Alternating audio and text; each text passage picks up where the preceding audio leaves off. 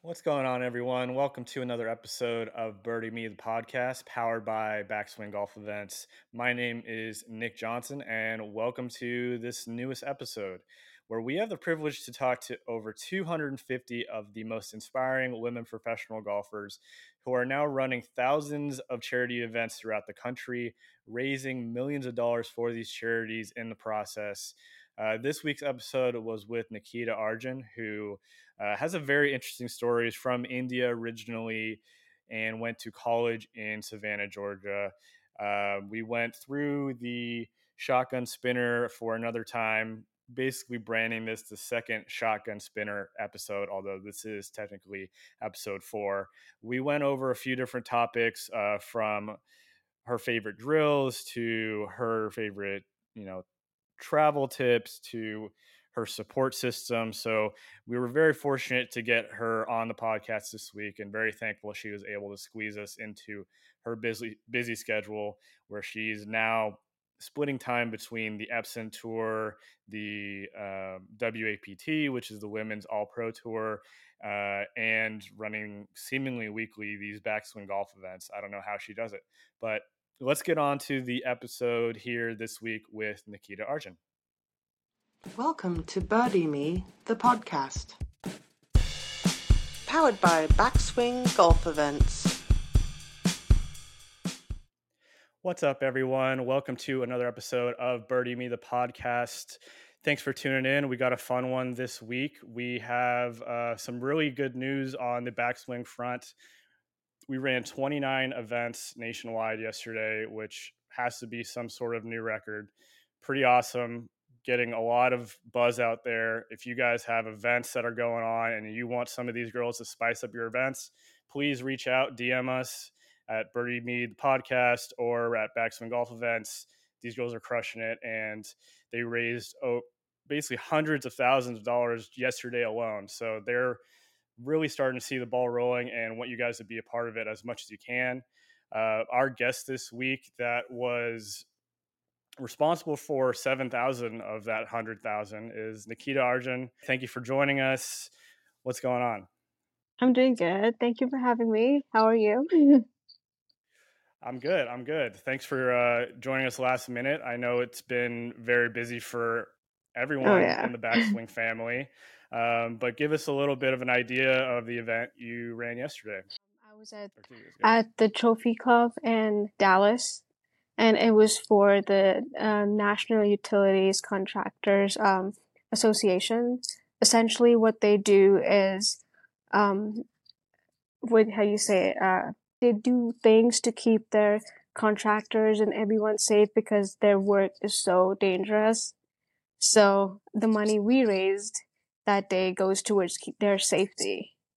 So okay, yeah, cool. And I was at the Beat the Pro, and like everyone loved it.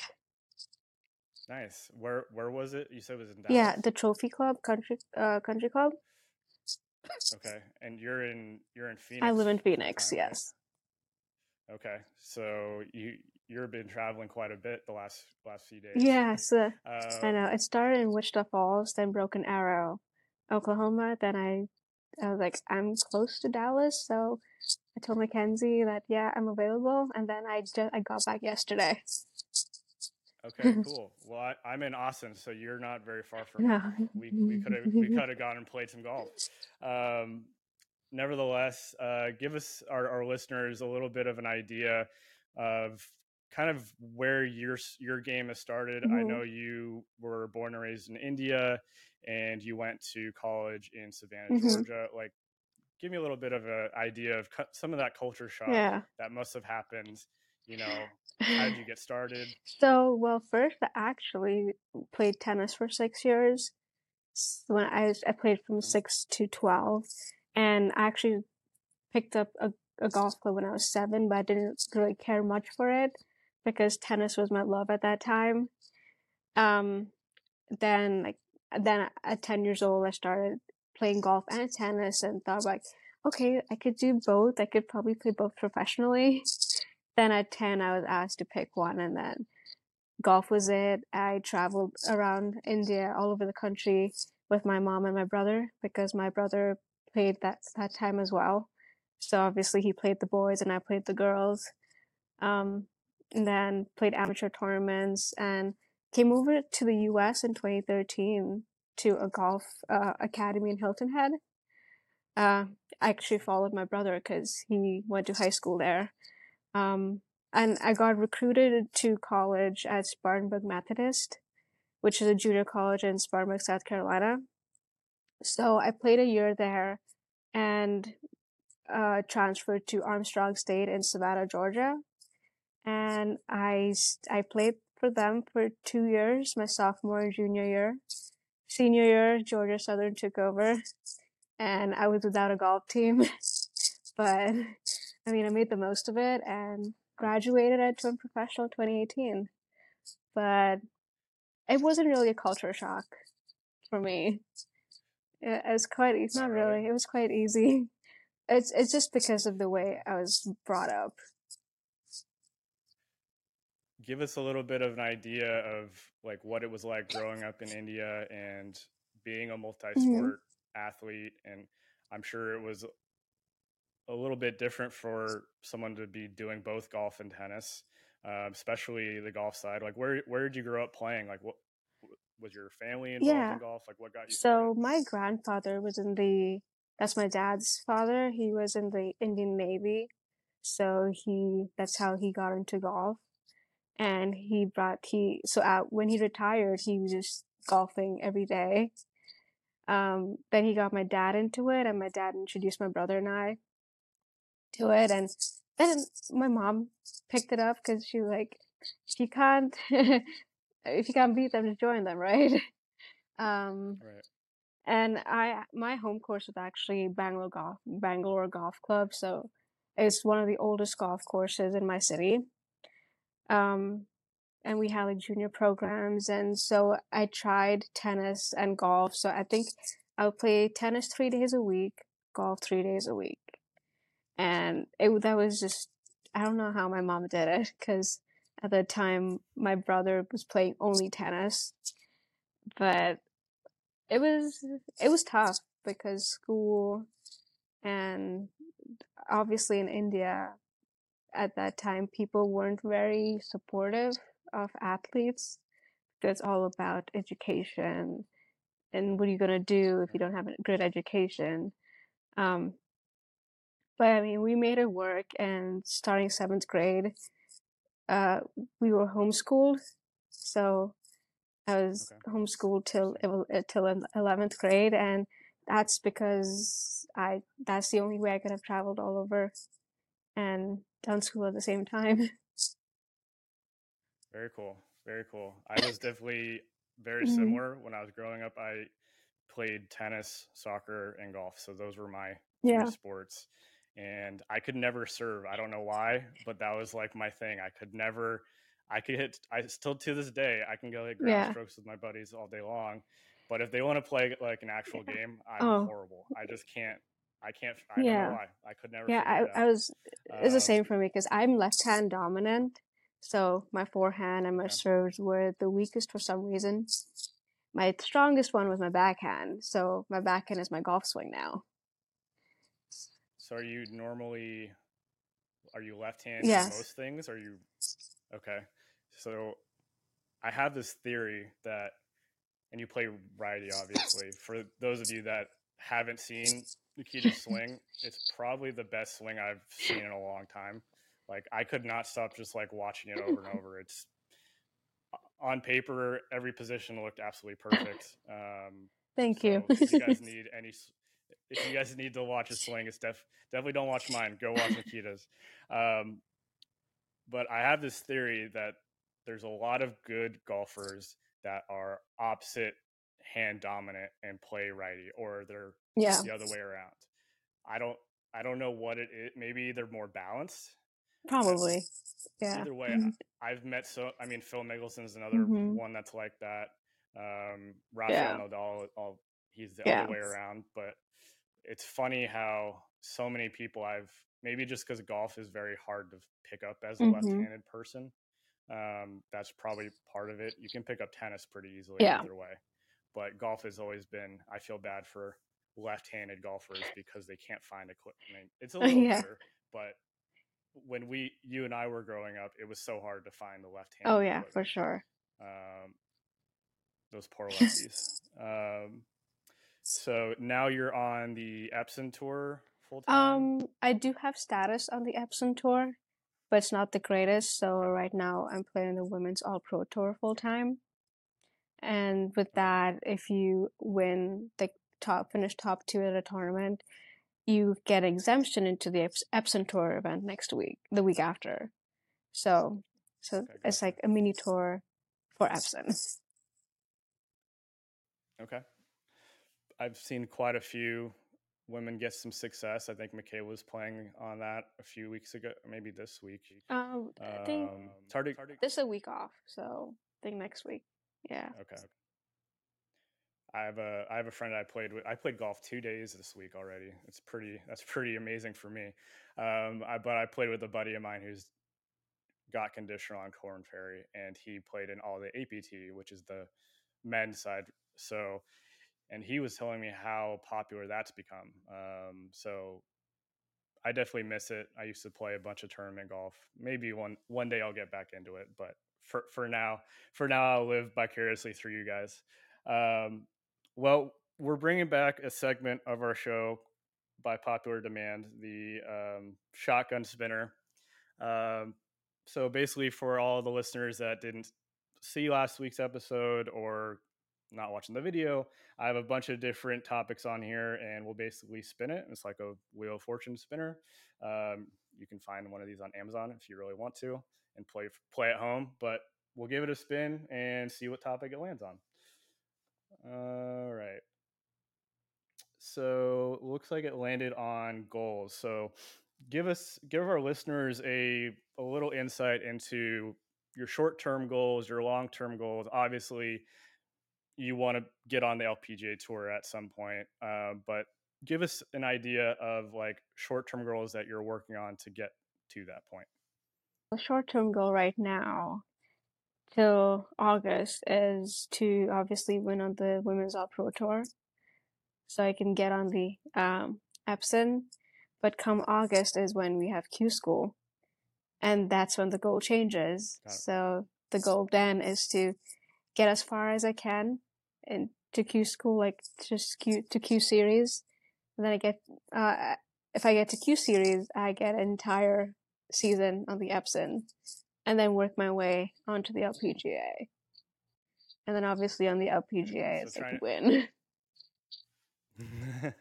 So trying to get, a consistent schedule is what it sounds like, right? So give our listeners an idea of like, what is Q Series? Like how many rounds is it? Like, yeah, so it actually starts, we have 3 stages. The first stage is this year it's at the end of August, and it's in Palm Springs, California.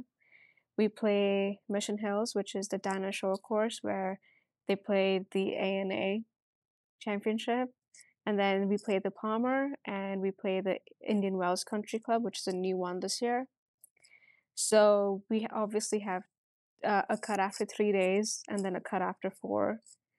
Cut off at 99 or 100 players. And then we go to stage 2 in October, which is in Venice, Florida, and that's 4 days without a cut. But you gotta finish top 80 to make it a Q Series, which is a grueling 2 weeks. I'm not sure if they made it only 1 week this year. I thought I read about that somewhere, but I could be wrong. But at least the last year it was 2 weeks, and they picked top 40. Out of the top 40, get the card. I mean, how many times have you tried? Oh god. So I've been playing since 2017. I went to Q School for the first time as an amateur. Yes. Got it. Okay. I have not done. I did Q School maybe when I was 3, so that was like 7 years ago now. At Greg Norman course. I don't know why they're always in the desert. I think they so many golf Yeah. courses out there. But all those courses you mentioned, I've played out there, and I think the weather is probably one of the hardest things to deal with, especially for how many rounds you have to Yeah. play.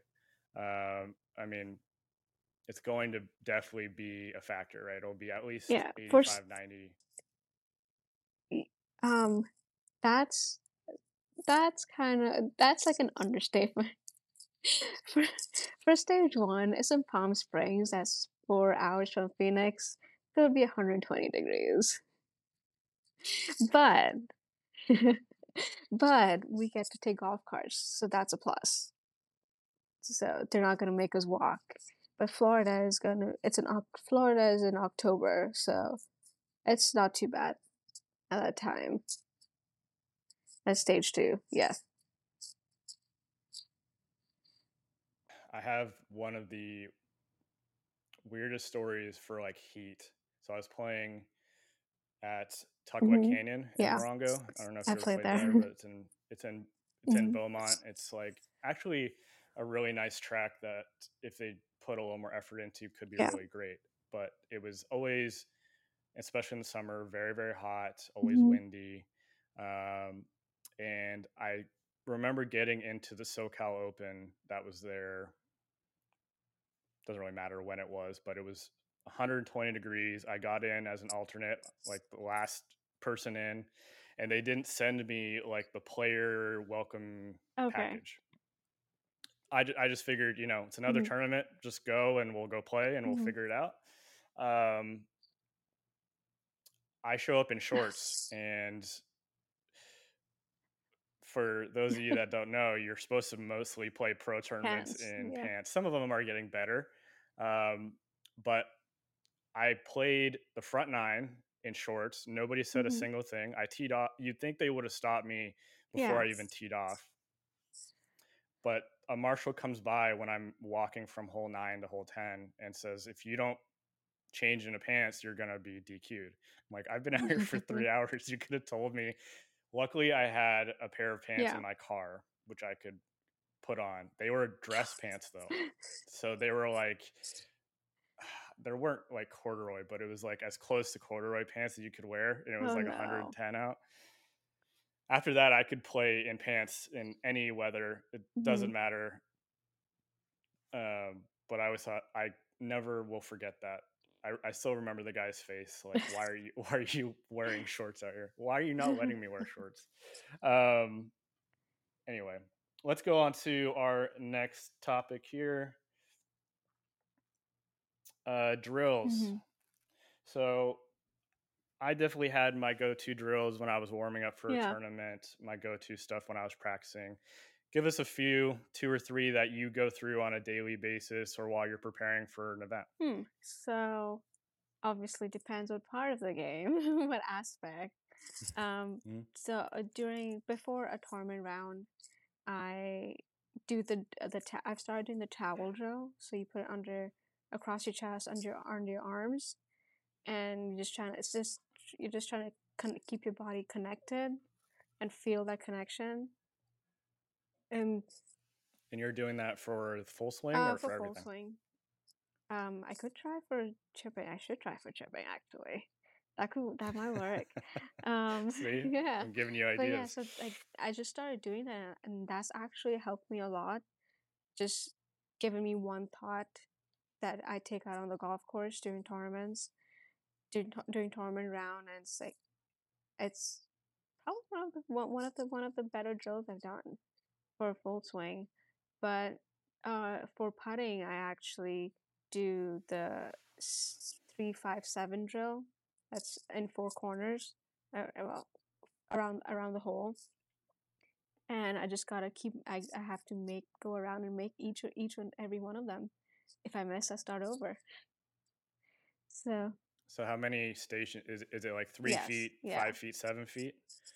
Okay, and you just make a circle of that around the hole. And I have to go around. Okay. 3 feet first, and then 5 feet, and then 7 feet.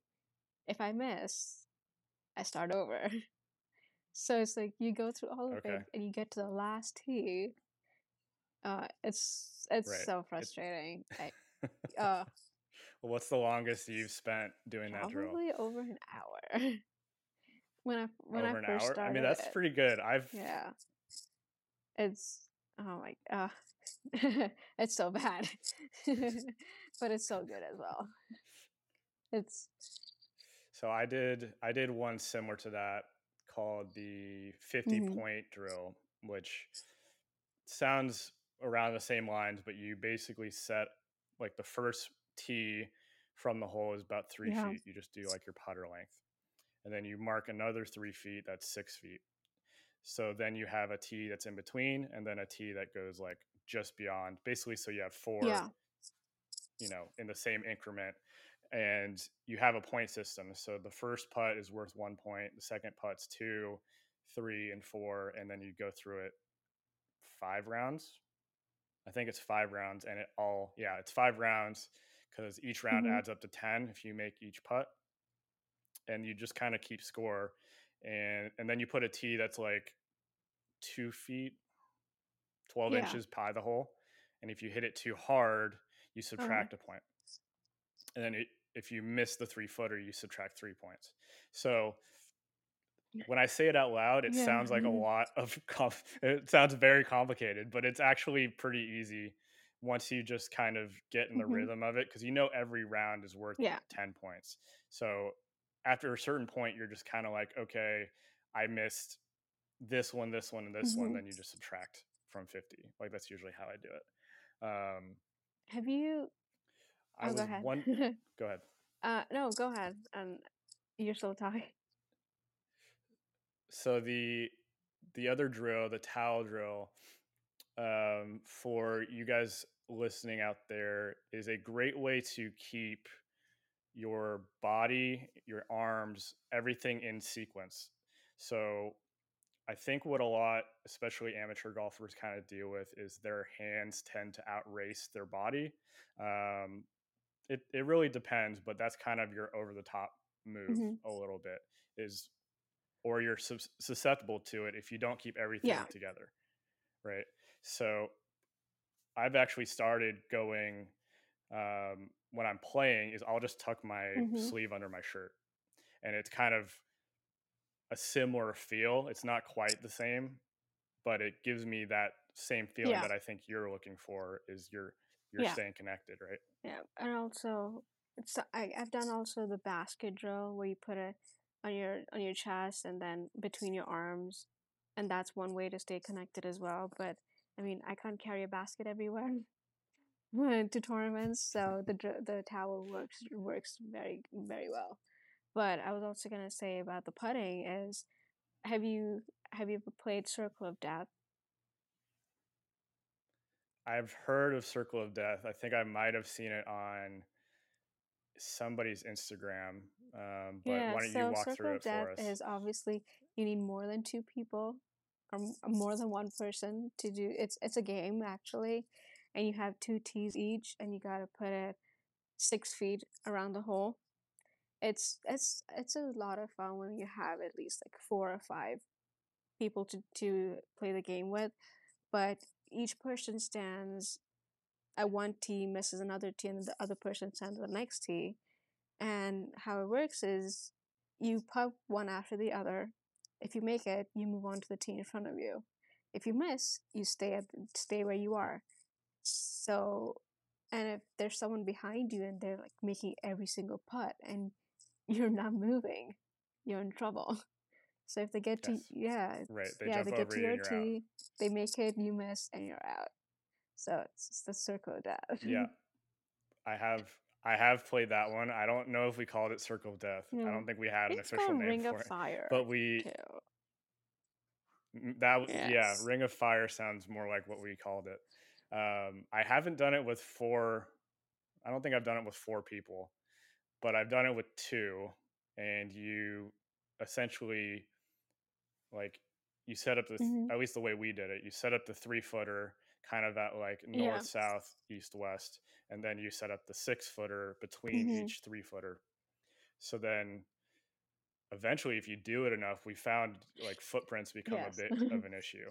Like it's honestly annoying, and we got to a point where we actually kind of played into it, and like after make one, like stepped into it awkwardly. So, but it forces Mm-hmm. you to make it quicker. Actually, is what it does. Um, very awesome drills. I think one of the hardest things, at least for me, is creating Yeah. tournament pressure when you're doing drills. Um, I self-admittedly get a little bored, even when I'm playing fun games like that. I've always been one that wants to Mm-hmm. go play on the course. I've always been that way. Um, but when I was in college, that's all we did was drills like that because we maybe had a little more time on our hands. I don't know. I don't know. Yeah. We had a little more energy back then too. So maybe we would do the Mm-hmm. drill and then go play for 4 or 5 hours. Um, all right, cool. Let's do one more, and then we have some questions Yeah. from your followers, right? All right. Let's see. What do we got on this one? I want the drills one more time. All right. So the one that pulled up is Oops. oops. So oops is going to be like the most embarrassing moment you could be, whether it's on the golf course or Uh-huh. during an event. I think the one we spoke about last week was just shanks. I don't know why that came up, because maybe just because Yeah. it happens Yeah. to the best of us. But is there anything that comes to mind? Not off the top of my head. Maybe I haven't had embarrassing moments, but yes, I have had the shanks. I actually had a shank last week It's embarrassing enough. during a tournament round. But Yeah. it was, yeah, those are always embarrassing. You can't, or like chunk a chip in front of people. No, I honestly cannot think of one. I mean, given me, I'd probably come up with it when we're done here. I'm like, oh no, I should have turned it down. It sounds like you have very tough skin, which Yeah. is definitely what you need for what you're trying to do. So that's good that nothing embarrasses you. I'm sure we could find something to embarrass you by How about the you? end of the episode. Let's go on to another topic here. Yeah. Travel. So I'm sure you've been traveling. I know you've been traveling a lot this year. Do you have some, go-tos that you have to have whenever you're traveling? Like I know exactly whenever I go somewhere, I have Hmm. this, and this every time I go traveling, like not just my Yeah. laptop, my phone, my keys, but I always need to have my iPhone stand or Hmm. something like that that is do you have any superstitions that you might always Yeah. have to carry along with you? I know I do. Well, I have to travel with a book. Like, I love reading, and honestly, I don't carry my laptop anymore because I don't really need it. Like any work I do is on my phone, and my laptop's, It, yeah, it's crazy how the world my is laptop's also now. 12 years Yeah, old, so I it's a bit slow. your Yes. phone's probably faster. But what else do I carry? Oh my, oh, I have like a bunch of teas in my bag, so I feel like if I don't have the pocket full, it's not gonna work. So it's like probably 1,000 teas. Okay. Um, what else? Uh, my water. Obviously, everyone wants a water bottle, so I just carry that all the time. Like Yeah. I also carry my Prime drinks. I'm a Yep. Prime ambassador now. It's like I just carry that Mm. everywhere. Uh, So I've heard there's been some mixed yeah. reviews on Prime in terms of their flavors. I have not tried one yet, but give us your review. Like I know you're ambassador, but I've been a Yeah. Gatorade person my whole life. I think my Oh, my wow. AirPod case is a Gatorade case. So give me the Um, elevator I pitch. mean, I love it. Like so far I've had maybe three. I've tried 4 flavors, and out of that, I like the watermelon, strawberry watermelon, and the blueberry. Well, no, wait, which one is this? Blue raspberry. They're the two. They're my Blue raspberry. go-to. Okay. And Their energy drinks are so good. They're strong. They're very strong. I was gonna ask. So is it an electrolyte? Is it like an energy So drink? they Is it a little have bit of both? just an energy drink of its own, and then the Okay. Prime, they Okay. have hydration, so that's electrolytes. And you get like little sachets, Okay. like the packets from at Walmart too. Yeah. Got it. Okay. So obviously something that I kind of dived into later in my playing career was hydration options. Like, do you feel a difference when you're playing? Like, is it enough that like, okay, I want to let me step back a second. I felt like if I had too much caffeine before a round, it would kind of mess me up. But if I had it maybe throughout the round, it would actually help me kind of Yeah. stay on track. Like, do you find that, or what's your experience? I actually have a funny story about that. So last year I was way down in the reserve for the Epson Tour tournament in Tuscaloosa, and this was in September, and I had a backswing event scheduled for that Thursday, and I got into the tournament the day before. And so like I can't back out of my backswing event, so I worked it. I went to the airport, flew to Nashville, drove to Tuscaloosa the next day, got there an hour, 2 hours before my tea time, and I need to stay awake. So I don't think Prime had come out yet, so I was drinking Celsius, and so I drank an entire can of Celsius before I teed off. So that plus the nerves did not make a good combination. I was jittery the entire round. So I'm gonna say that I would say don't drink energy drinks before you have to tee off. The most I've seen somebody like caffeinated on a course. I caddied for I wish I could remember her name, but she was the top of the Chinese national team. And it's kind of weird how I got involved, but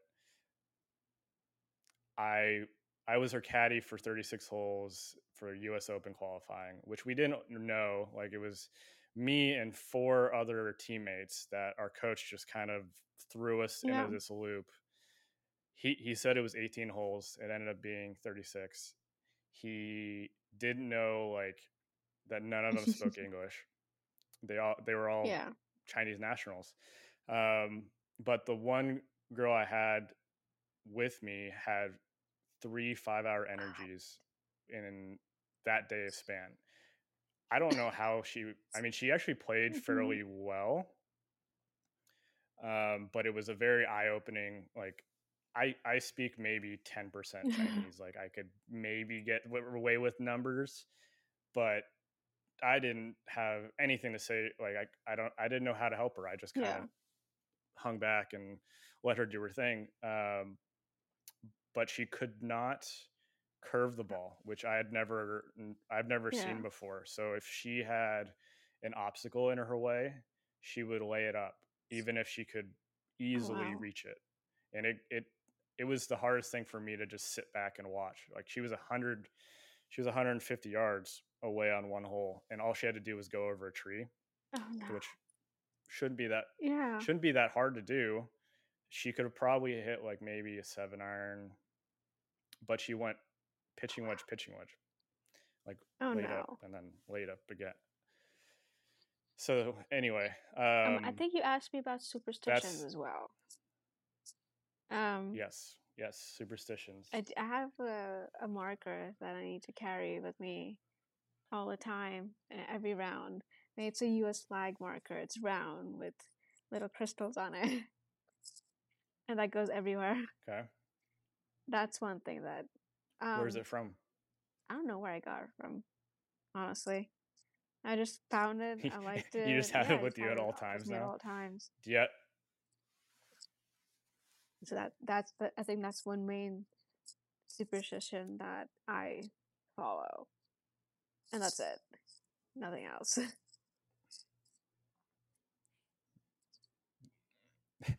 Okay. Do you have any like good wins with it No. at least? Good results with it? I do have good results with it, but Okay.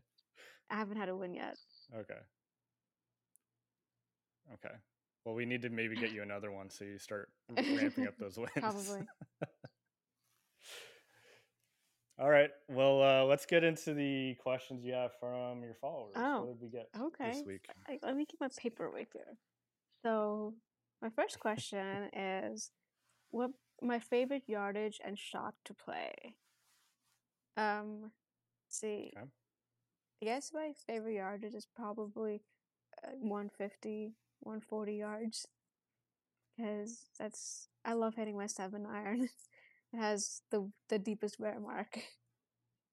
But okay, that's the one you practice with the most. Like if I'm working on something, that's the one I practice with. And my shot to play is obviously drives off the tee, but I love hitting this flighted shot. That's my go-to if things aren't working out, and that creates so much spin on the green. It just bounces and stops. Like I love that, and I can just do it, and I'm on the green. So what do you think about when you try to hit that shot? Is it back of your stance? No, it just happens. What's your thought process? You make the game sound so easy. Like if I try to practice it, it doesn't. It's nowhere close to when I don't think about it. It's like I guess it's an instinct. So it's a combination of you know it's there. You don't have to think about it.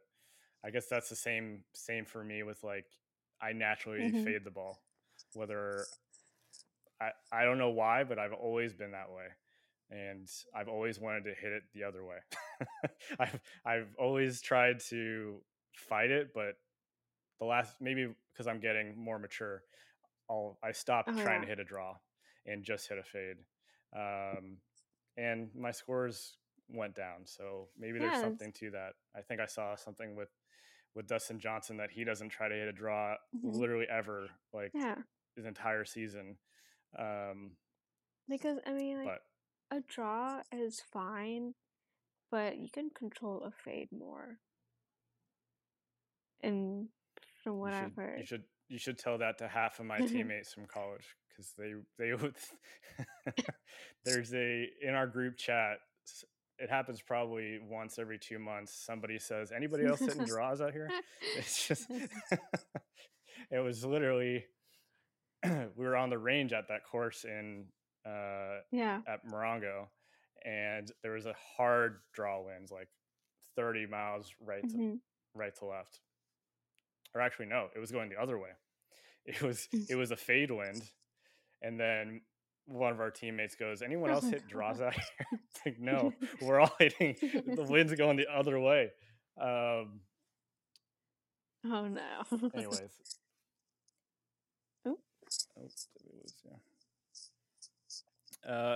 What's our next question, Nikita? Let's see. Okay, so this is actually from my brother. He said he thought he'd chime in. He's like, what? Okay. The 3 female professional golfers you want to watch a movie about, and who do you think who would you want them? What actress would you want them playing them? Okay. Yeah, it's like that's a thinker actually, because I've never actually thought about it. I would say Annika Sorenstam, Nancy Lopez, and Lorena Ochoa, because they're the 3 greatest players, and yeah, they are the 3 greatest. I'm trying to think of who would play them as actresses. That's what I don't. I can't, because no one fits the bill. No one fits the not exactly. I guess it depends because they played at different time periods, right? So you might be able to. They'd have to be probably 3 separate movies. I don't know if you could 3 separate movies. I don't think you can put them together. I just honestly, I've thought about like Blake Lively, or like Julia Roberts or Sandra Bullock, and like none of them are gonna fit the bill. My whole thing is with golf movies, they don't ever put on somebody that can actually play golf. Yes. Which I can never get. Like, the only one that maybe in my mind got close was the Shia LaBeouf movie. Greatest Game Ever Played. What it was called, but it's the Francis We Met story. And it was at least somewhat like, at least with that time period, it was kind of on par. But even then, it was still like, these guys don't play golf. So I would love to definitely see those three. I think with the new Netflix show, I was talking about this topic with some of my friends. Like, and it's a reason for this podcast a little bit too. Is the story needs to be told from the women's side. Like, okay, cool, you did the PGA and the Live, and it was very, very cool to give an inside scoop to that side of golf. But there's so much on the women's side that needs to be brought up. Like, if you followed Nelly Korda, like, and Jessica for an entire season, I would just watch that.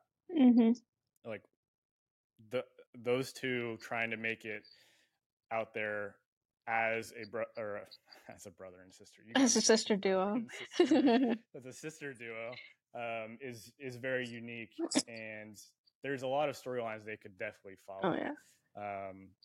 So actually, let's leave with one. Sorry, I actually commented on Netflix on their Instagram post, like, we need one for LPGA. But if I'm not wrong, LPGA does have a YouTube channel that films the entire week of a tournament of and like with players. So they do. We just need to put it on Netflix. Yes. Okay. Yeah. It's been funny though how many people I've talked to that now, had no interest in golf and watched that documentary and all of a sudden want me to recommend golf clubs or whatever it might be. Well, give us one last little idea. I know some of the research I've done, and you've kind of alluded to it. It seems like your support system is very family driven. Yeah. Like, it seems like your family's been behind you for basically this entire process. Do you want to give us just a little tidbit on your support system? Yeah, so obviously my mom and dad and brother have been the biggest support system my entire life. My brother's actually been my playing partner, my competition growing up, my practice partner. He still is whenever he gets a chance to play. But also outside of family, I do have my coach, and he's obviously huge support for my swing, short game, just encouraging me every week because playing professional golf, trying to make it to the LPGA, you are going to see failure, and trying to get down about that, you need someone from the outside perspective to help lift you up. And then I have a physical therapist, like chiropractor, which has helped a lot. And that's basically my entire support system right there. And I couldn't ask for anyone else better. I definitely need to go see a chiropractor. I used to have a chiropractor in college who, I won't mention his name, but he used to let us go to his office as a team without charging us. So I missed those days of going. I probably abused it a little bit. I would go 2-3 times a week, maybe more, depending on our schedule. But I think it's the best thing for golfers by far. That and all these new recovery tools, which is a conversation for another podcast. But very cool that you're doing all of this. It seems like you're going about it the right way. I think there's definitely a push now for recovery Yeah. and physical therapy, and having the right coach. Mhm. You know, it's not easy to find not only the right coach, but just a general team that's behind Yeah. you. So Yeah, it's taken me a while. So it's taken me a while to well, build it. I don't think it's ever going to be 100%. No. You can maybe get it close, Yeah. but it's always going to be changing because Mhm. we're always changing ourselves, right? Yeah. All right. Well, thank you so much for being on this week. I know it was a little bit last minute. For our listeners out there, thank you guys for tuning in, and we will see you guys on the next episode of Birdie Me the podcast. Thanks. Yep. Bye.